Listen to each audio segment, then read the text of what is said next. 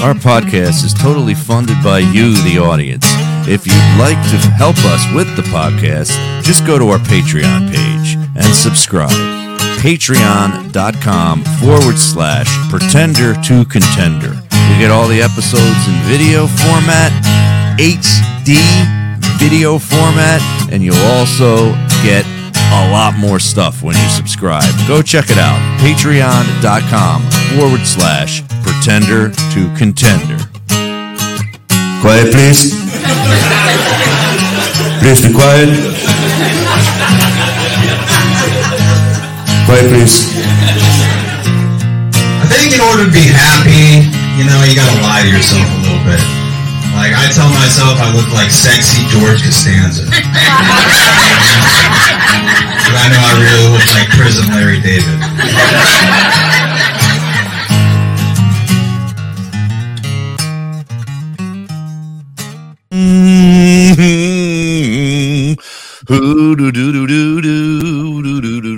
Someone just gave us a heart. Wow, that is really nice, right? I didn't even say anything yet.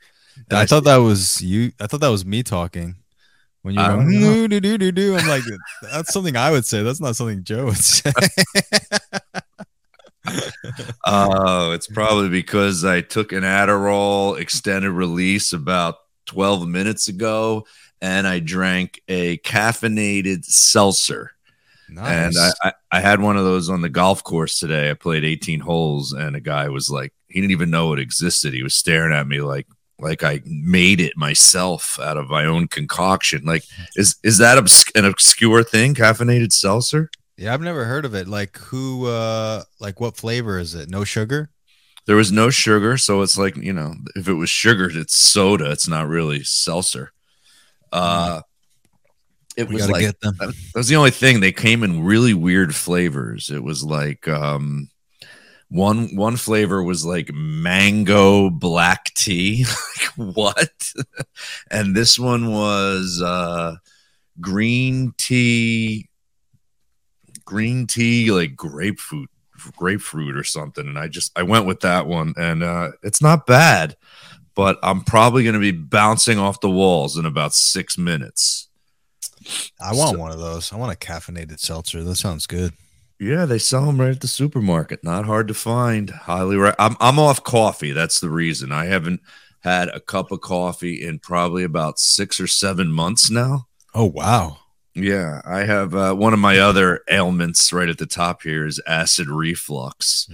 And one thing that kicks acid reflux up is caffeine and alcohol. And I was like, well, there's no way I'm cutting alcohol out. Why? I like to socially drink. Like, I'm not a big get wasted guy. Yeah.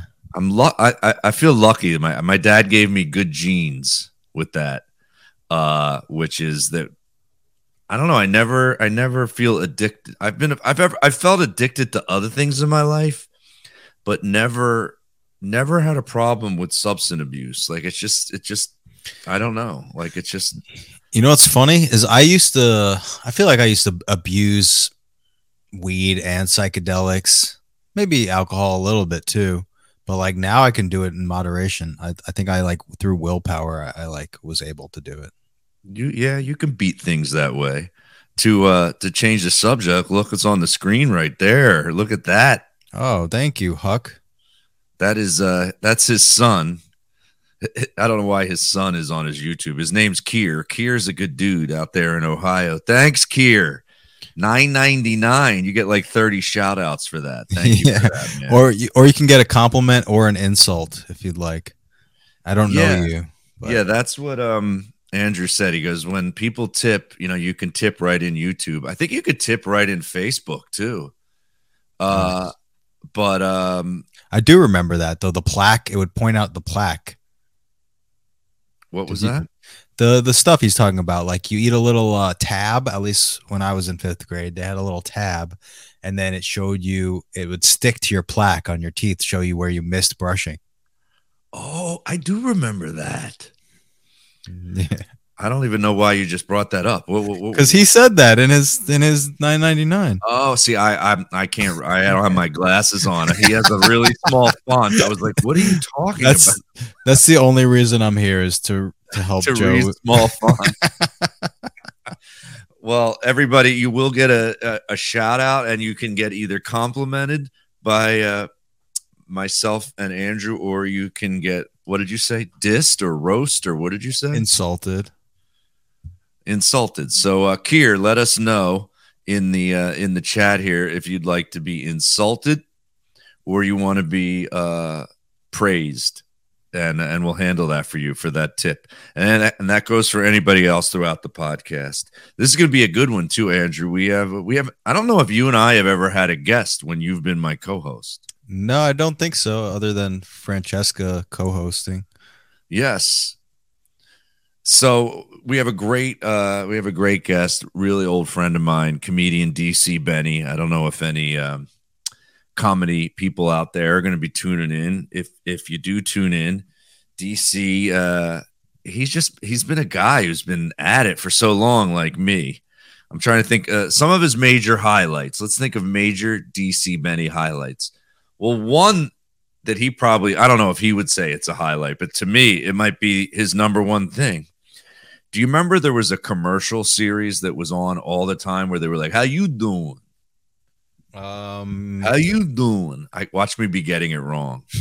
Like, I think it was like a Bud Light commercial and it was like all different ones for like maybe a year straight, different ones.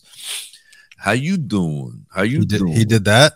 And it was three guys, and they were always like, "How you doing?" And it was all in different situations. And he was one of the three guys on that. That thing ran like crazy. He probably made a lot of money on that. That's cool.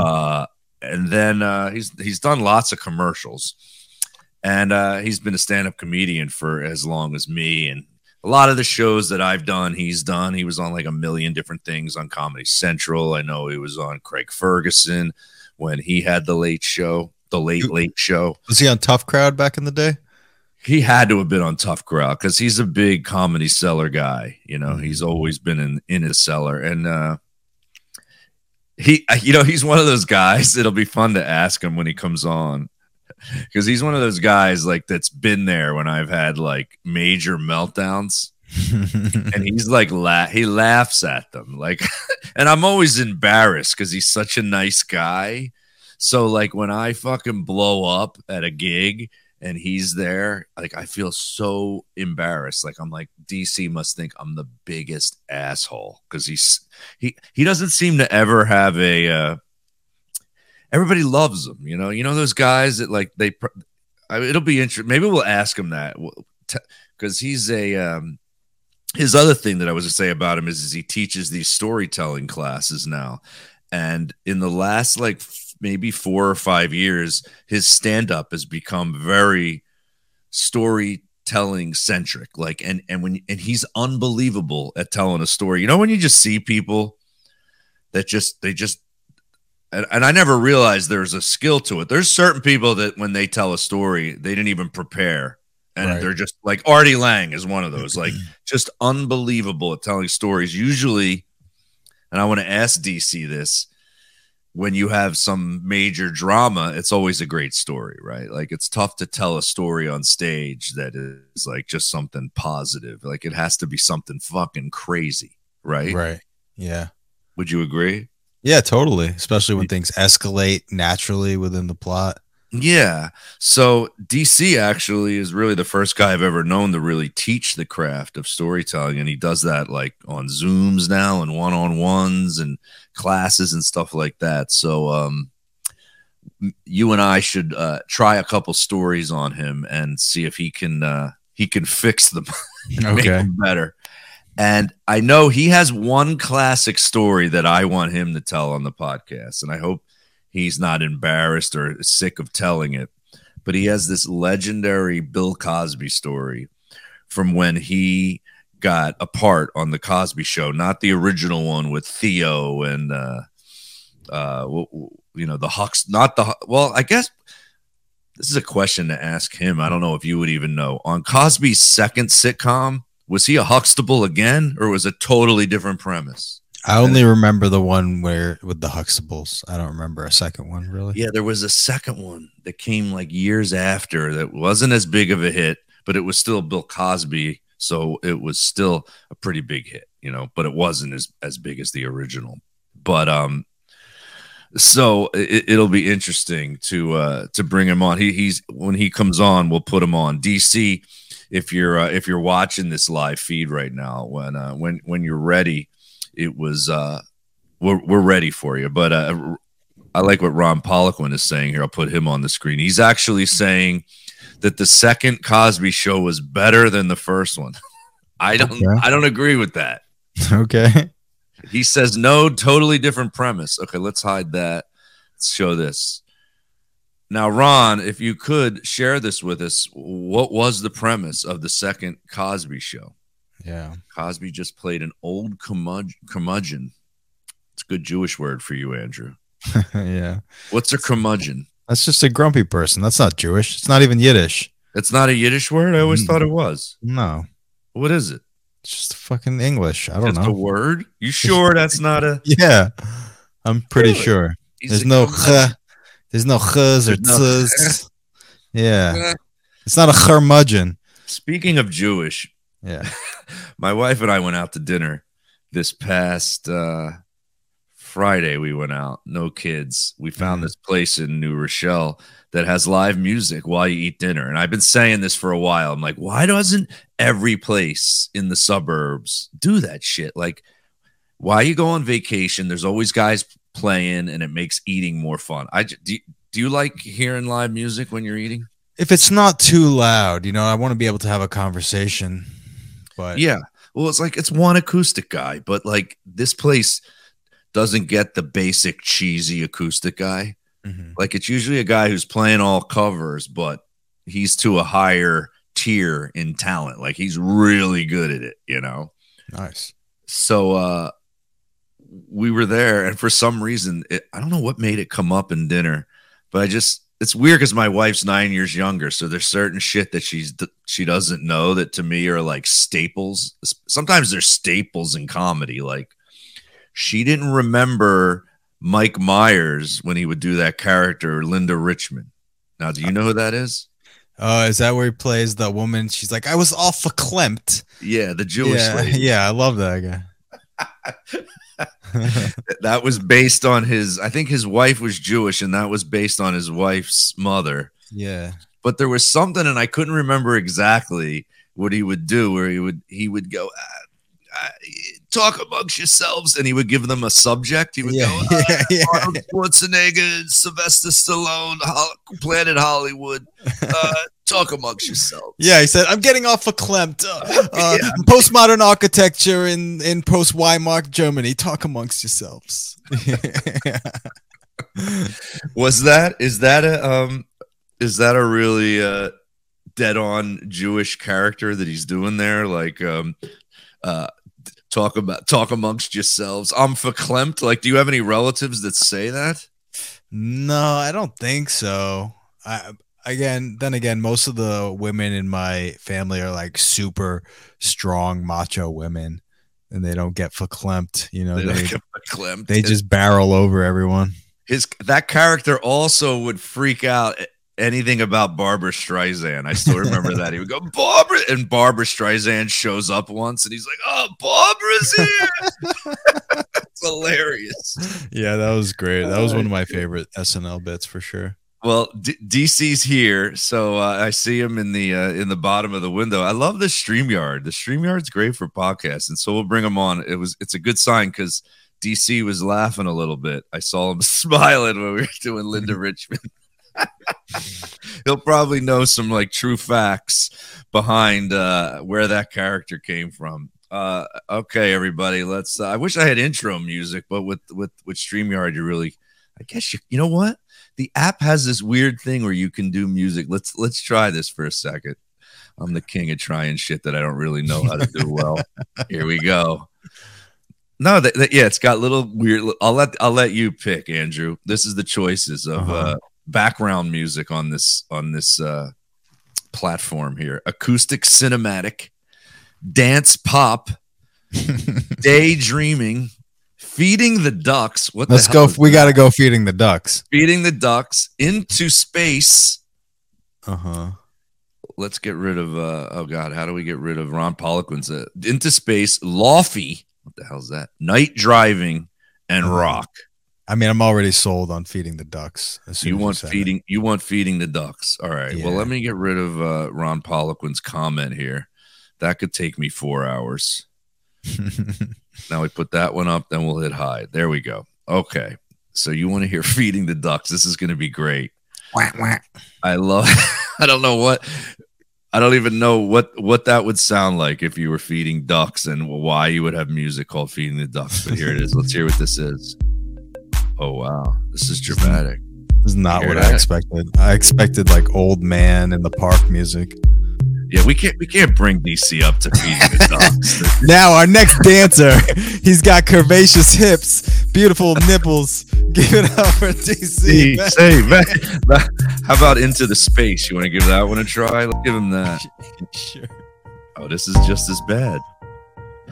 What? Just bring him in. Stop giving him blue balls.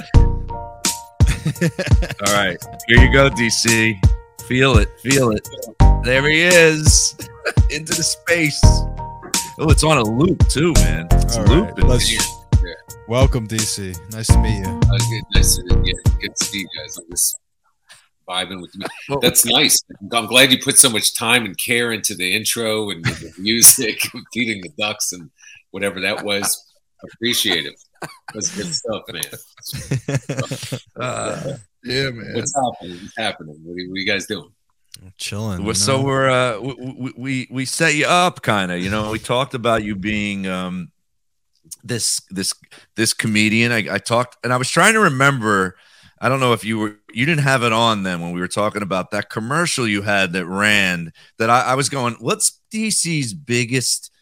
What's his biggest highlight? Like, what would he think his biggest career credit was? And I go, he did this commercial. You know, comedians are always jealous when another comedian gets a commercial that really runs long, because you're like, oh, he's making some money on that commercial you had.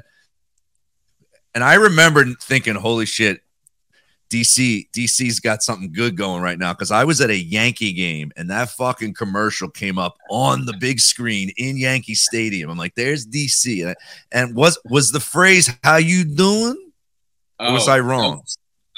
That's the phrase. Now, listen, I actually have a story about that commercial that actually was 6 of them. It became a campaign. I remember it was like for like a year. They were all different ones. Well, here's the background. I gotta bring it back a little bit. So when I was growing up, my dad was a Jew who wanted one thing more than anything, and that was to be Italian, right? I mean, that was his thing. And that's funny, because I've seen your dad on your Instagram posts, and he seems Italianish.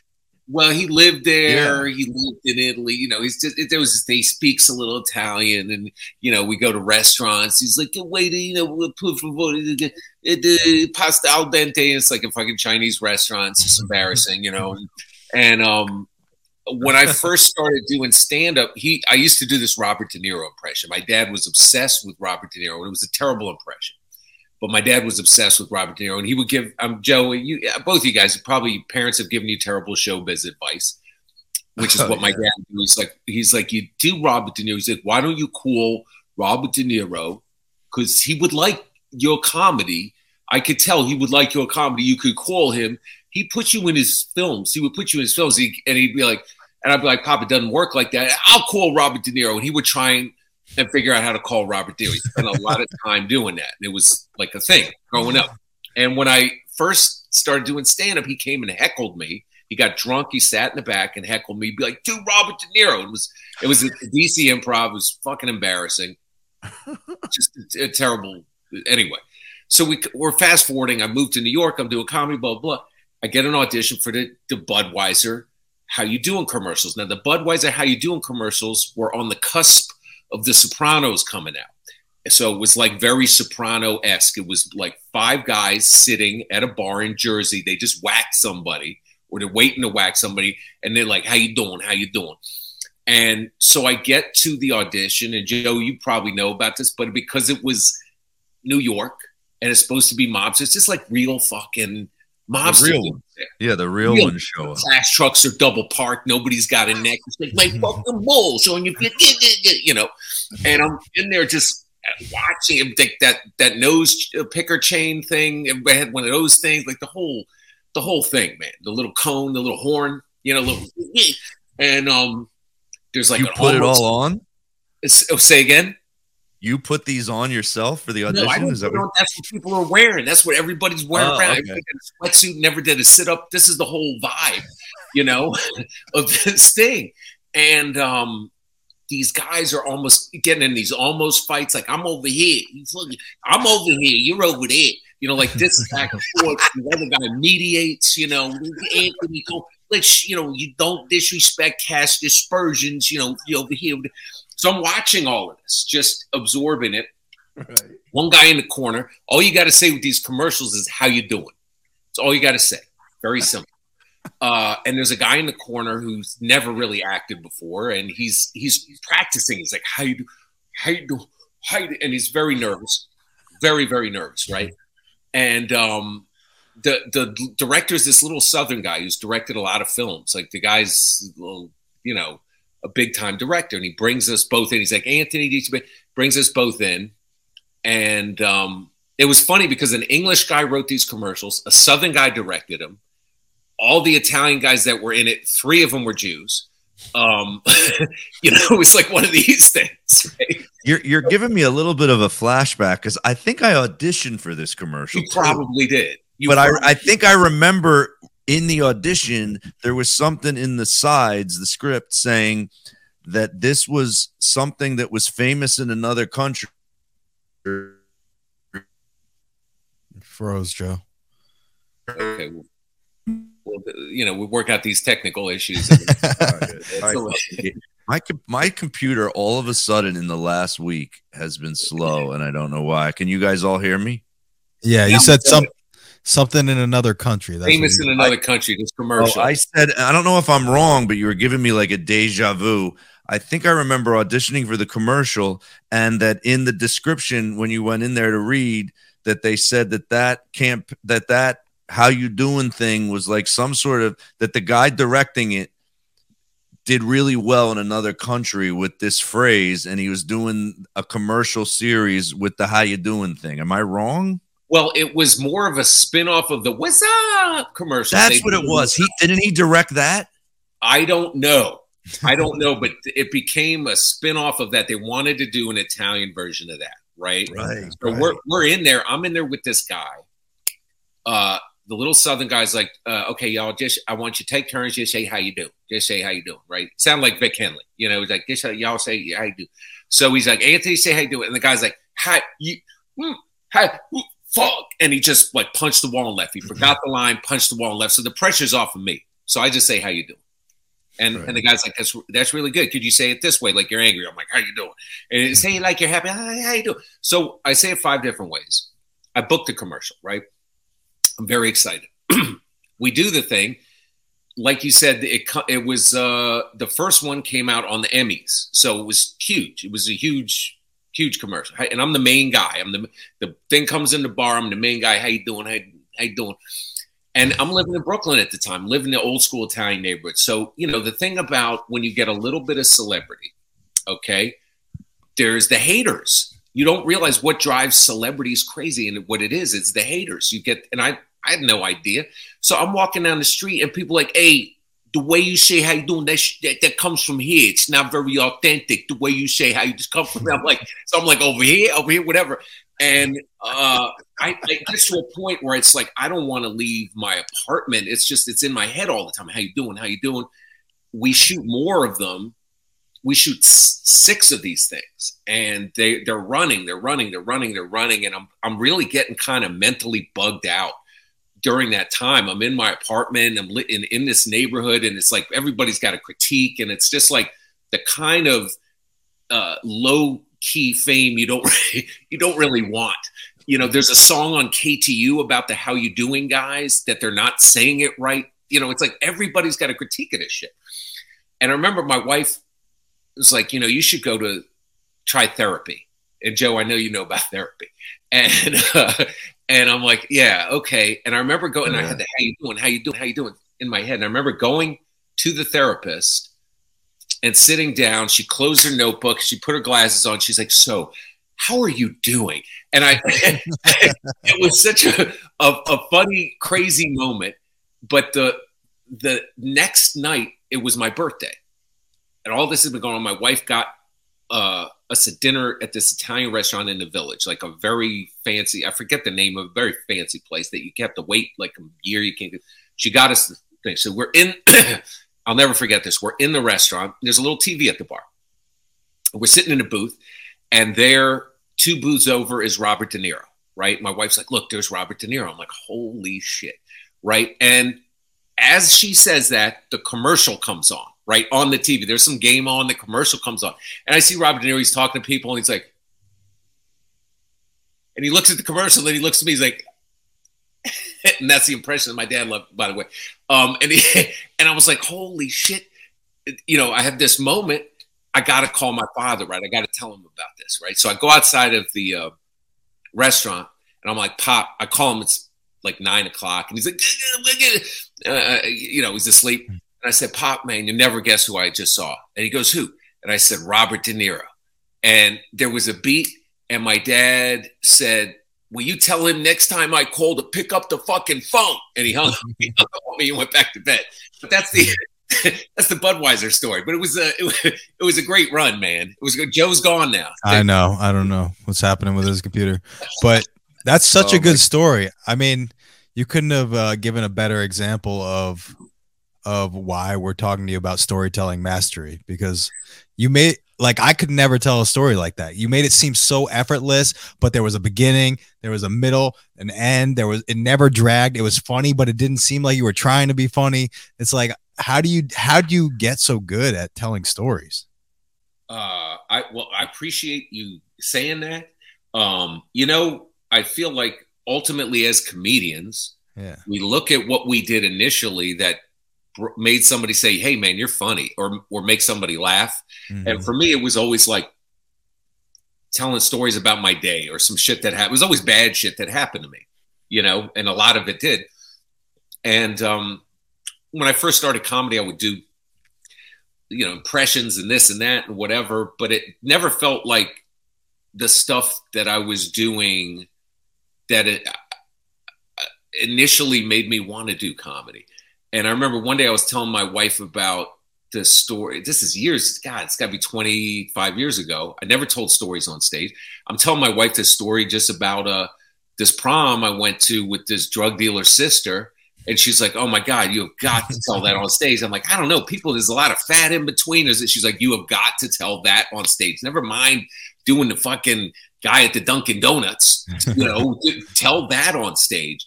And I went and I told it on stage at a little alt venue called Surf Reality on the Lower East Side. And it worked. And I was like, God, that's what I've wanted to do. And ever since I've worked towards that. It's not easy, but it just takes a certain, I don't know. It's like, if you love it, you just don't look back. So that's kind of the genesis of that, storytelling stuff. Yeah. Well, it's funny, Andrew. I can say this because I've known DC a long time, and I think other comedians are better at observing a different comedian than themselves.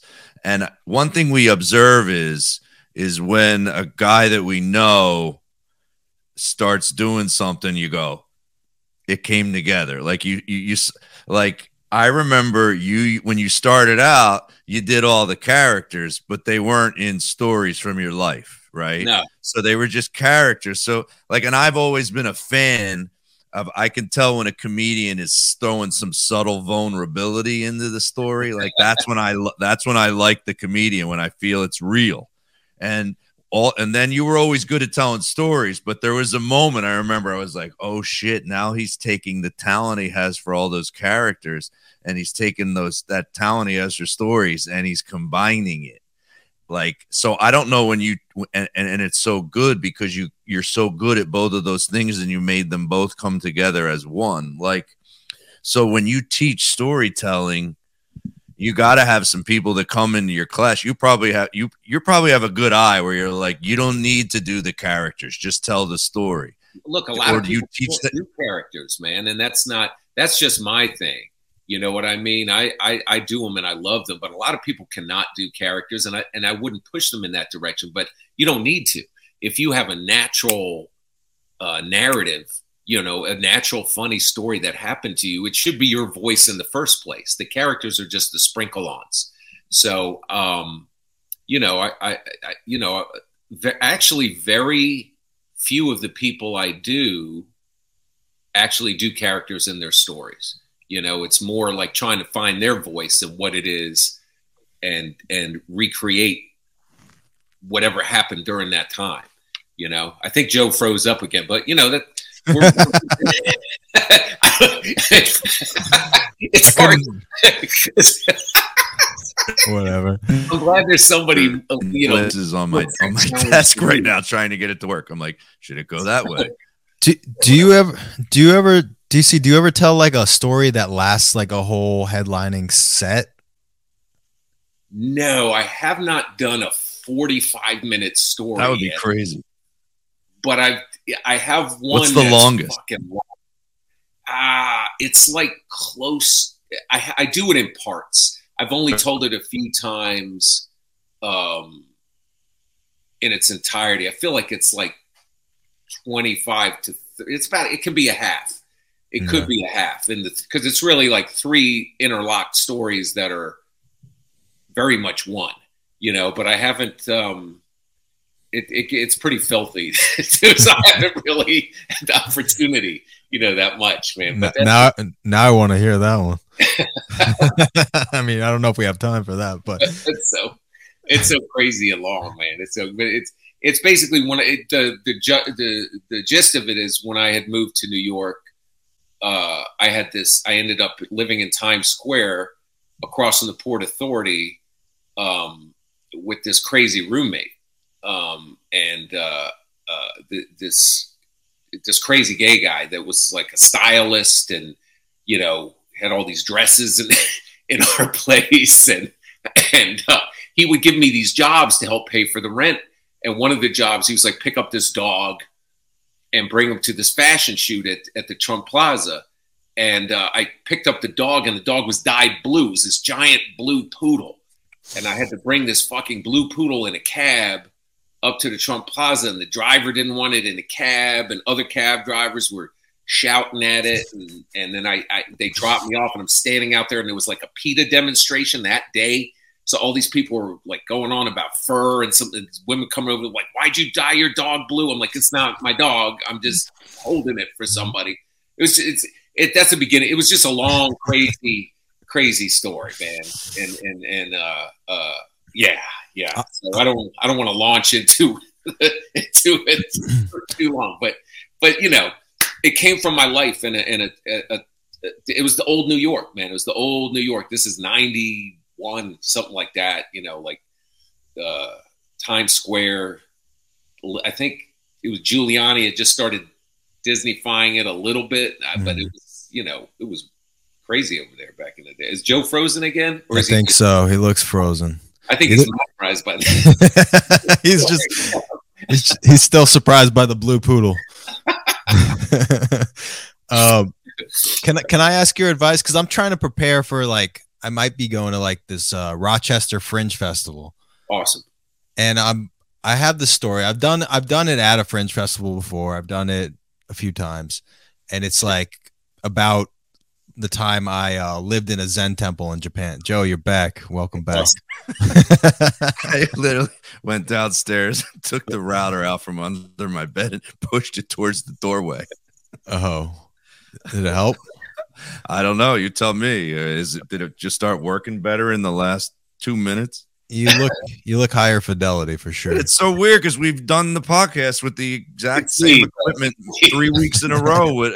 Why? It's like DC came on and everything changed. Your magnetism, your narrative magnetism is just throwing things off, man. Yeah, just tell me about this. So he lived in a Zen temple. Yeah. He said he's trying to do this bit in his act. Yeah. And like I've been mentoring him a lot too and trying to like help him because Andrew's on the very alternative side of comedy. Like, Sure. so when I bring like when friends of mine come that are like for instance, my brother-in-law and his wife like love Andrew. Like they lived in Brooklyn. Oh fuck. Joe's out again. If Andrew's doing a show with me, I'm out again. There you go. You're back. You're back. You're back. What the?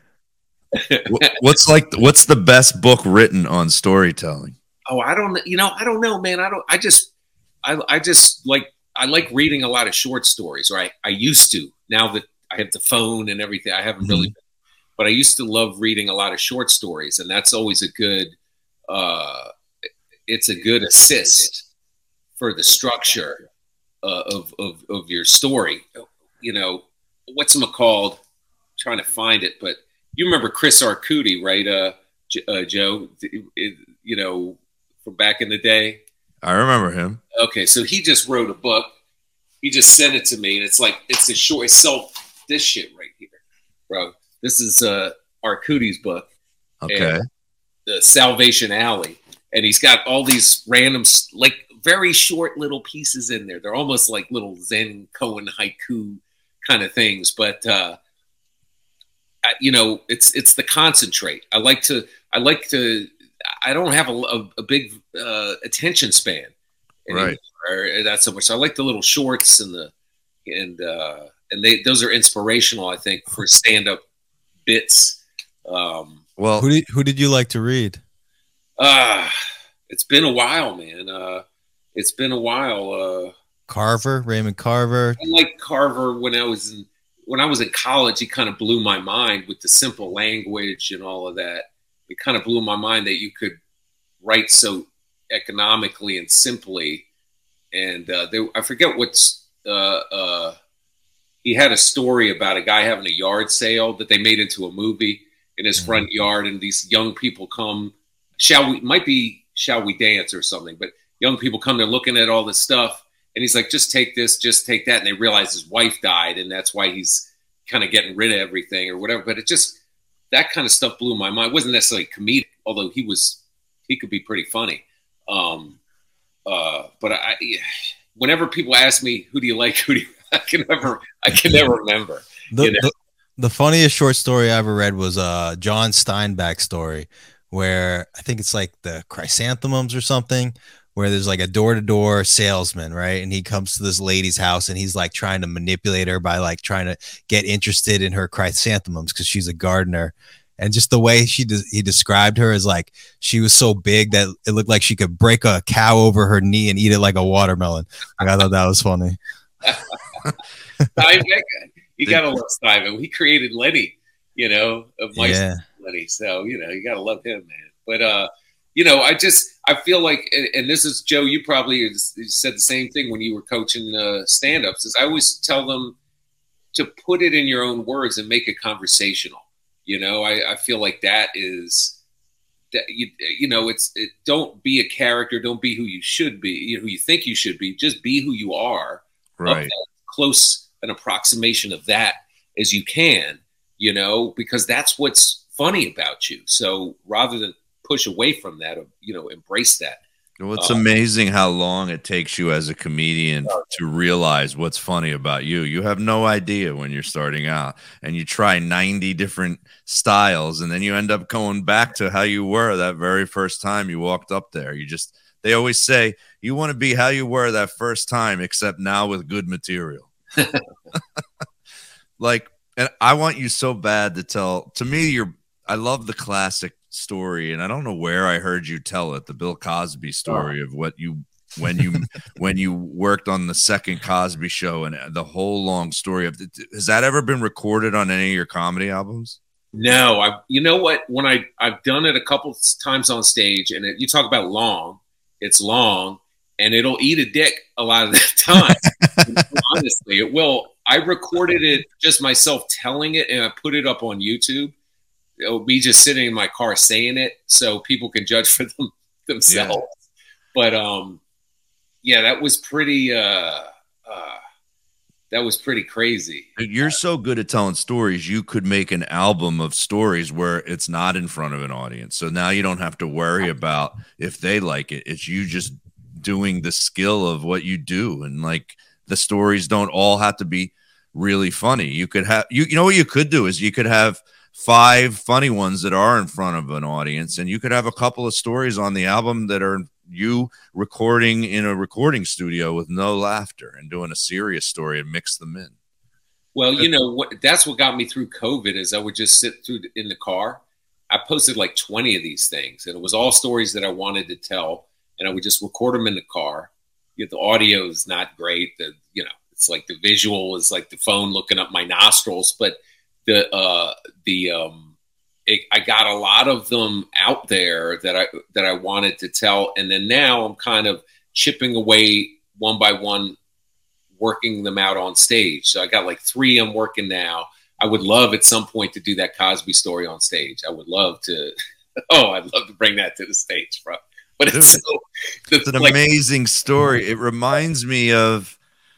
Do you remember what was that comedian's name? Oh God, I always forget his name. But he did a 1-person show in New York before he moved to Florida and started working. Like he used to book comedians for the cruise lines. Oh, Jewish guy? Yeah, what's his name? Oh God.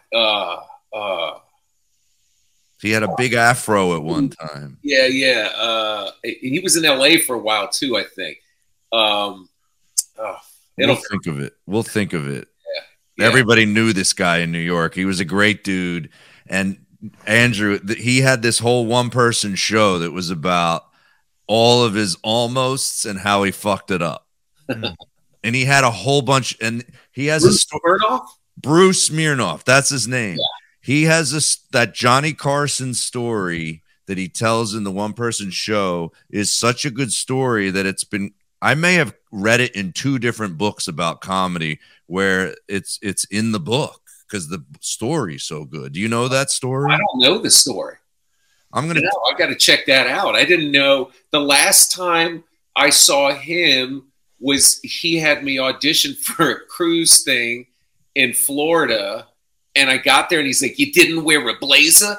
And I'm like, "What?" And it was crazy, man. And the whole crowd was old Jewish people, and they loved him. They were like, Brucey, and he knew, like, he's like, "Oh, all right, I got to find that story, man." I'll try to tell it really fast and I haven't told this story or even read it in a book in a while, but I remember Tom Van Horn used to tell the story. I mean, and Tom saw it live. I didn't see him do the 1-person show. The story's so good that Tom Van Horn told me the story of another guy telling the story because he was in the audience. And Andrew's younger than us, so he's not going to really have the connection with Johnny Carson and what Johnny Carson was to comedians. It was a big deal. I'm sure he realizes. Yeah. It can make your career. Basically, Bruce Smirnoff is like, he's almost like how Rodney's like, I get no respect. Like Bruce Smirnoff, just like he just had the worst luck ever in all these stories. And he wasn't a jerk at all, just horrendous, weird, what would you call it? Happenstance? Is that even a word? What just the most unlucky thing. So he's at the Improv in Los Angeles in the heyday, right? In like maybe the early 80s. I don't know how long Johnny had the Tonight Show and what year Johnny finished up. It's somewhere towards the last 10 years of Johnny being the host of the Tonight Show, but it was still huge if you got to do it. So he's sitting there at the Improv, like so jealous because Johnny Carson's supposed to come in and look at these comedians, and why isn't he on the list? He's like, I'm not on the list. I'm just there. And he's like complaining, why am I not getting the audition? All these other guys are. And then Johnny comes in with like a model blonde, right? With his arm around her, right? And they shuffle him into the comedy club and sit him in the back. And Bruce Smirnoff's livid, right? He's like, what the fuck? I cannot believe I'm not auditioning. And then Bud Friedman comes up to Bruce and goes, we had somebody fall out. Can you go up and do like a 5-minute audition spot for the Tonight Show? He goes, yeah, of course. Yeah. Right. He goes on stage. He does his first joke, applause break, kills, does his second joke, destroys even harder, like 2 applause breaks. He goes, then all of a sudden from the back of the room, you hear, you're not funny. You never were funny. Get off the stage. You suck. And he's like, what the fuck? And he starts to try to continue his third joke. You heard me. You're not funny. Your style's weak. Get off the stage. You suck. He goes, I look. It's my manager. He's off his meds. Oh, that's Yeah, we can relate to that one. DC and I. Cosby story too. Manager off the meds. Oh, really? Yeah. Is that it? It does. He goes, he's off his meds and he's drunk on top of it. He goes, he heckles through the rest of his set. He ends up bombing his ass off and he walks off completely defeated, right? He's like ready to commit suicide because it was going so well. He's feeling down. About 25, 30 minutes goes by and Bud Friedman comes up to him again and he goes, Bruce, I need you to do me a huge favor. Johnny is in the back with that blonde. He's had like 7 drinks. He's too drunk to drive home. Can you drive Johnny Carson home? Swear to God, this is the best story. He's like, okay. And he goes, okay. And then he tells one of his friends, he's like, listen, I can't go out with you guys tonight to this where you're going next because I got to drive Johnny Carson home. Right. So he's in the car. He's driving Johnny. He's making out with the girl the whole time in the back seat. And all of a sudden, the girl stops making out with Johnny, and she goes, Johnny, it's the guy. That guy went on stage tonight. The driver. He was the comedian, went on stage. Wasn't he funny?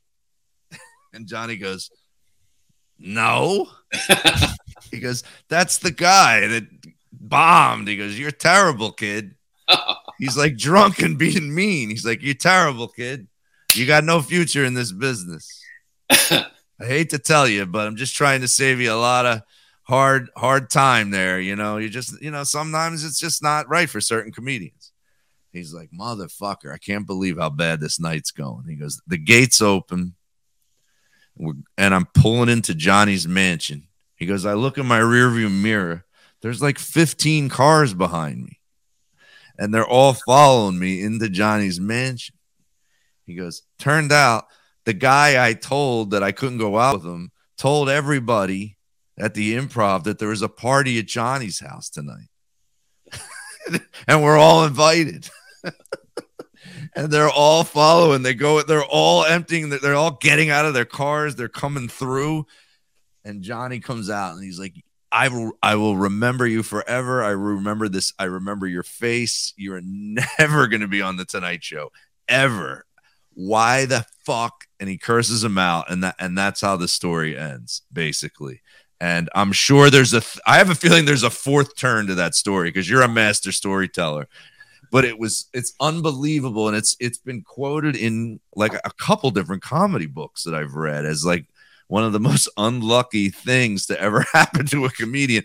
But your story about Cosby reminds me of that. It's similar. I mean, I can tell it if we have time. I don't know. Do we have time to tell it? Or if we can. Dude, this podcast has had so many glitches and now it's working. I feel like you got to tell it. All right. So let's go with it. So it's hard to remember it too. It was so fucking traumatic. What year was it? This 90s. It was 90s. Most everything was in the 90s. It was in the 90s, I think. Maybe early 2000. But I booked the Cosby Show, and I'd only done one TV thing before, and that was a Law and Order. And I remember at the Law and Order, like you show up, and usually you shoot the thing, but I had to wait all day. So How'd you get the job? How'd you get the audition? How did it go? The manager, who will remain nameless, it's not the guy who we talk about, who was also on meds. And I got this audition, and the scene, I was going to be in the scene with Cosby, Madeline Kahn, and Robert Klein. Oh my God. And I'm playing a cop, which I do all the time. I play cops all the time. So I'm like, boom, this is fucking awesome. I love Robert Klein. I love Madeline Kahn. And I'd grown up, appreciating Cosby. It wasn't like he always made me laugh, but to me, he was just a mega super talent star, and like I was a child listening to his belt bit, like the belt when he would smack, whatever, the dad's belt. I mean, so to be on it was a big deal. So I've a line, and the line is like, I'm a cop, Robert Klein's a cop, and I'm like, hey, Jack, I'm gonna go get the car. That's the line. I come in or whatever. And there's 3 days. It's 3 days of working on this. So I show up. The manager went off his meds. Same thing as what we just talked. My manager went off his meds, and he told me to be there at this time or whatever. I get to the Kaufman Astoria studio in Queens, and the security guy's like, "Oh man, you're late. You were supposed to be here. It's like 11. You were supposed to be here at 9." I'm like, "What the?" And he's like, "Yeah, you're supposed to be here at 9, but let me just get the lady." So he calls this lady comes down with a clipboard, and she keeps fucking up my name. She's like DJ Barney. And I'm like, what? She's like DJ Barney. And I'm like DC Benny. She's like CD Birdbath. She keeps calling me these fucking names, right? And she's like, "You're late." And I'm like, "What are you talking about?" I'm like, she's like, "No, you're supposed to be here at 9. Come on." She's like, "Dr. Cosby's very upset." And I'm like, "Dr. Cosby?" She's like, "Yes. Everybody calls him Dr. Cosby. Don't call him Mr. Cosby. He's Dr. Cosby. Come on, PJ." And I'm like, I just stopped correcting her, right? So then we get to the set. I can smell cigar smoke as we're getting to the set. And there's no smoking signs everywhere. Cosby's there smoking a cigar. Everybody's like waiting because it's some kind of. And Cosby's like, well, look who's here. And she's like, "Yes, this is DJ Barney." And he's like, "DJ Barney." And he keeps saying it over and over again. He's like, "DJ Barney."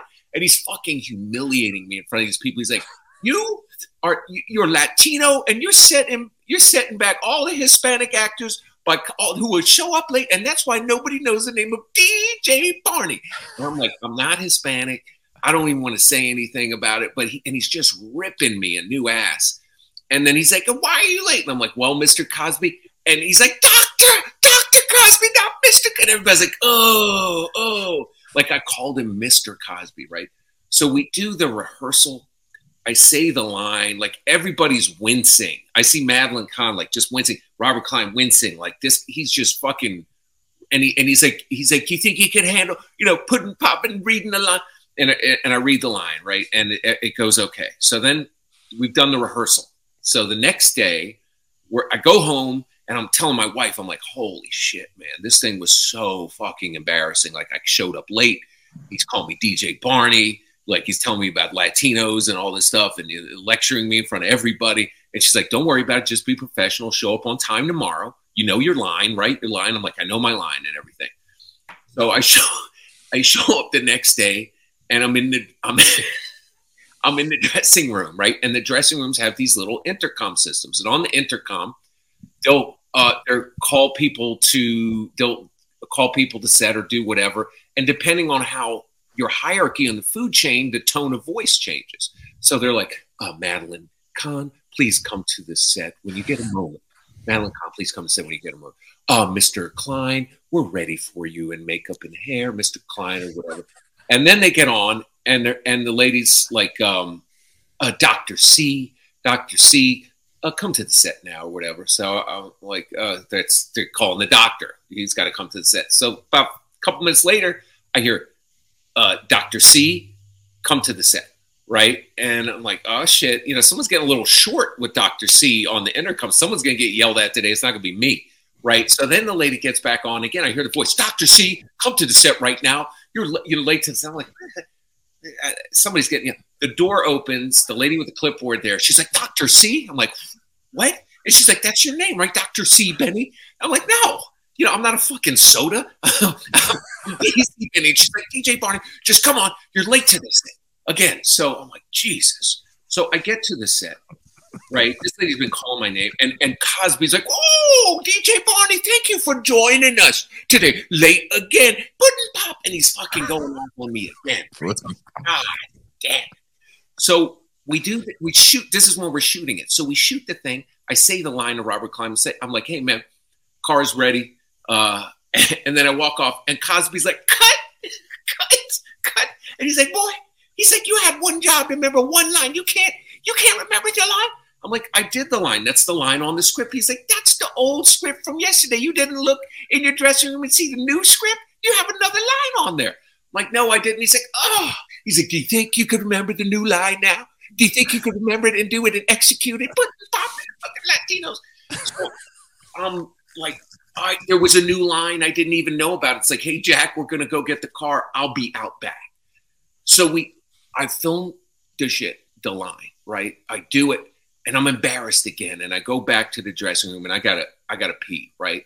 So there's no bathroom there, so I go to there's a little desk, and I ask the lady, "Where's the bathroom?" She's like, "There's a bathroom down the hall over there."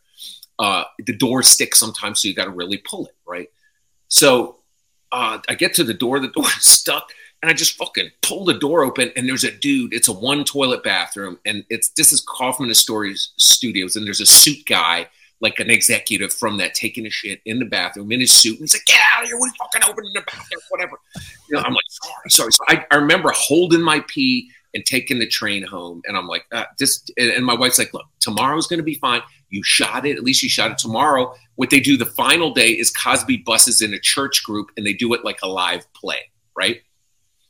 So I show up the next day, and I'm waiting, and I'm watching the people who get bussed in the bleachers. They got a stage set up, and I'm just chilling there, and they have a warm-up comic from Atlanta, right? And this dude sucks. This dude, and he's got this Coogee sweater on, and he just fucking blows, man. He's like, he's doing all this hacky shit or whatever, and nobody's laughing. And then he sees me.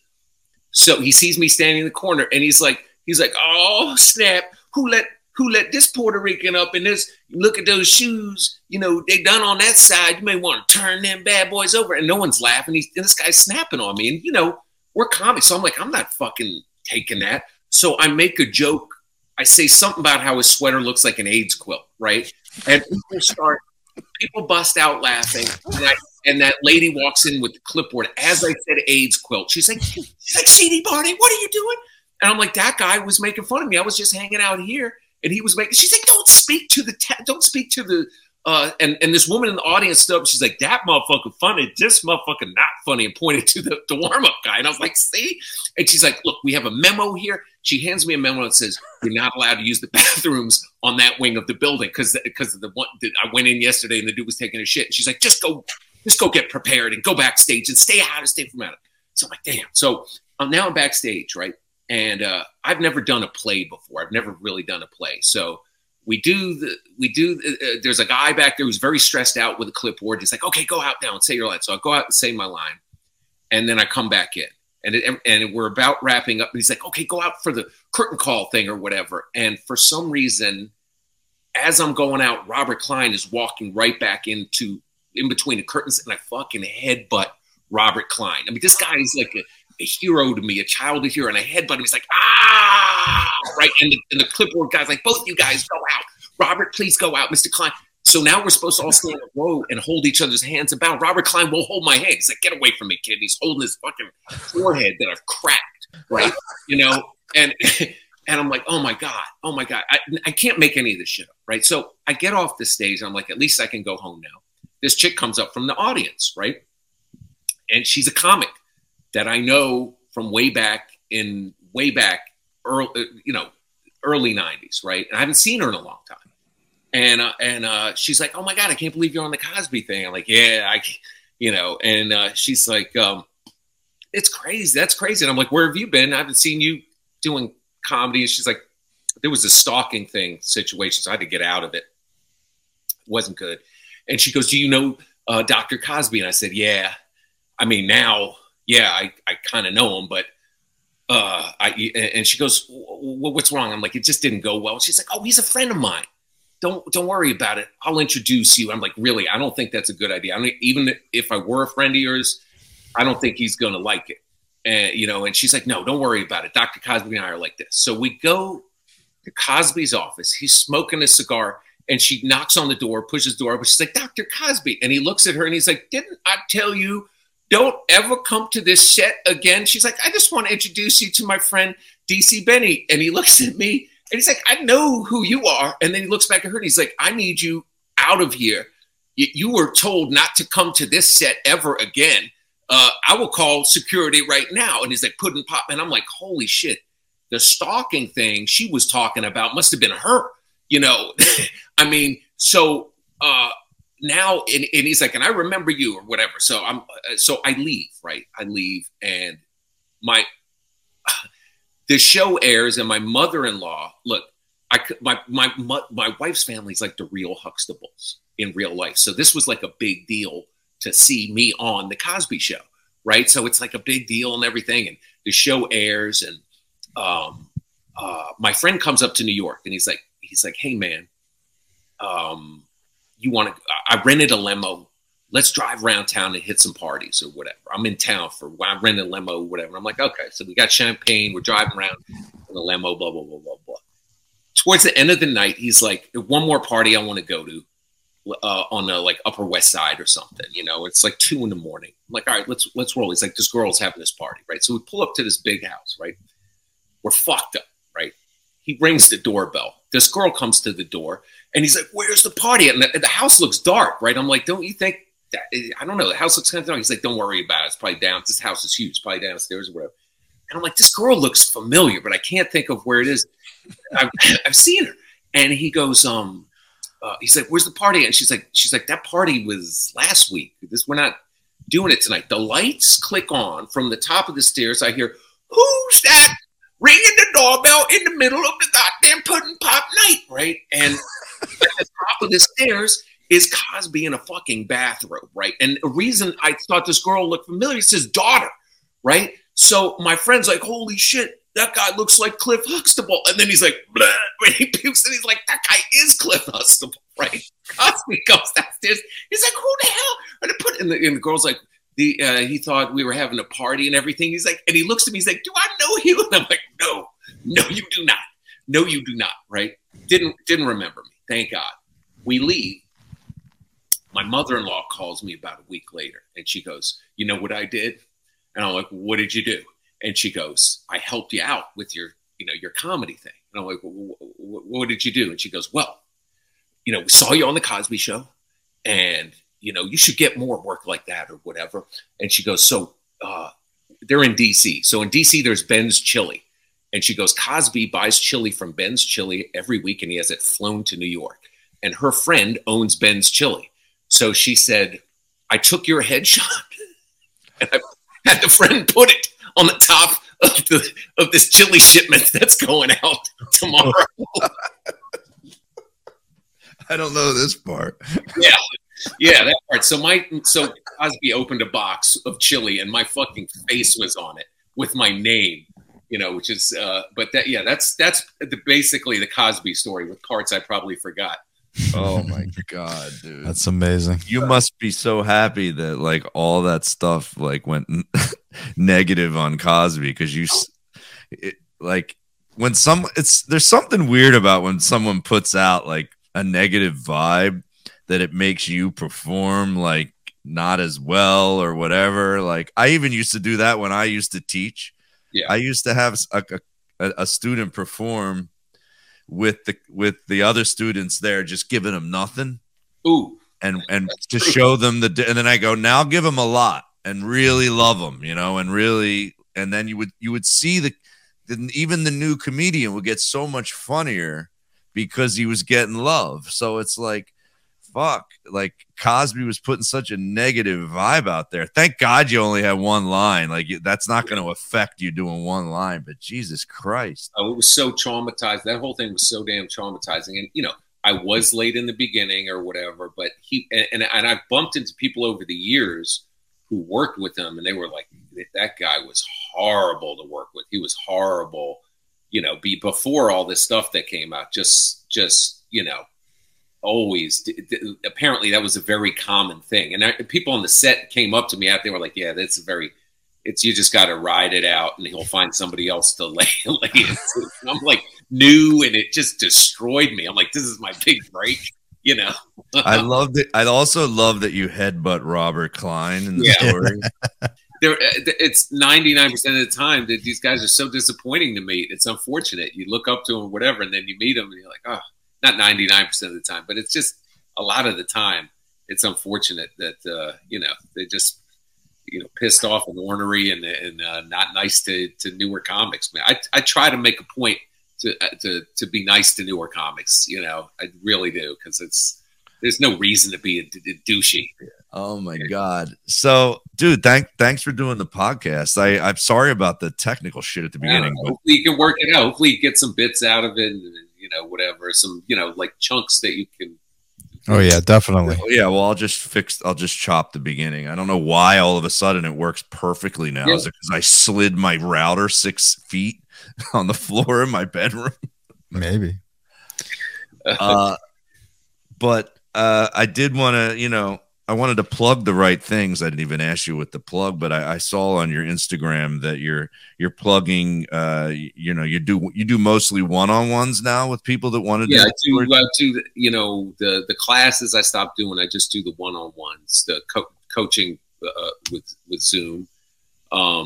So that's they can hit me on Instagram at the Real DC Benny, and I do that. And I have a special on YouTube, Drifting Predicaments. When did that come out? That has been out for a little while. Bill Burr's company, the All Things Comedy that he posted up. And what's the other thing? I'm on Life and Beth, the Amy Schumer show. I play Michael Cera's dad.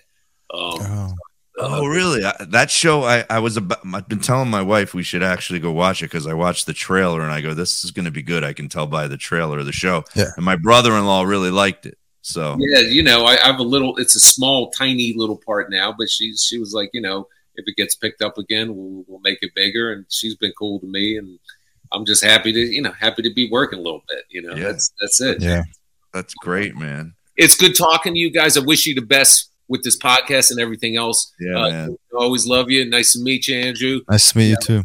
Two funny dudes, man. I wish you guys all the best. All right. Thank you, man. Thanks, DC. See you later, DC. All right, guys. All right, man. Later. Bye. That was weird. He's a good dude. He's just always been a good dude. I wish I could. He's just naturally like a good dude. Like, yeah. I would love to hear his. We should bring him back a different time to get the other side of DC, if there is a side where he loses it and burns a bridge or snaps. True. I mean, I guess he lost it on the comic doing warm up. Well, he just slammed him back. I mean, true. After he slammed him, true, and then got all the laughs. That's pretty fucking funny. I might actually contact him to get a little feedback on that one-man show.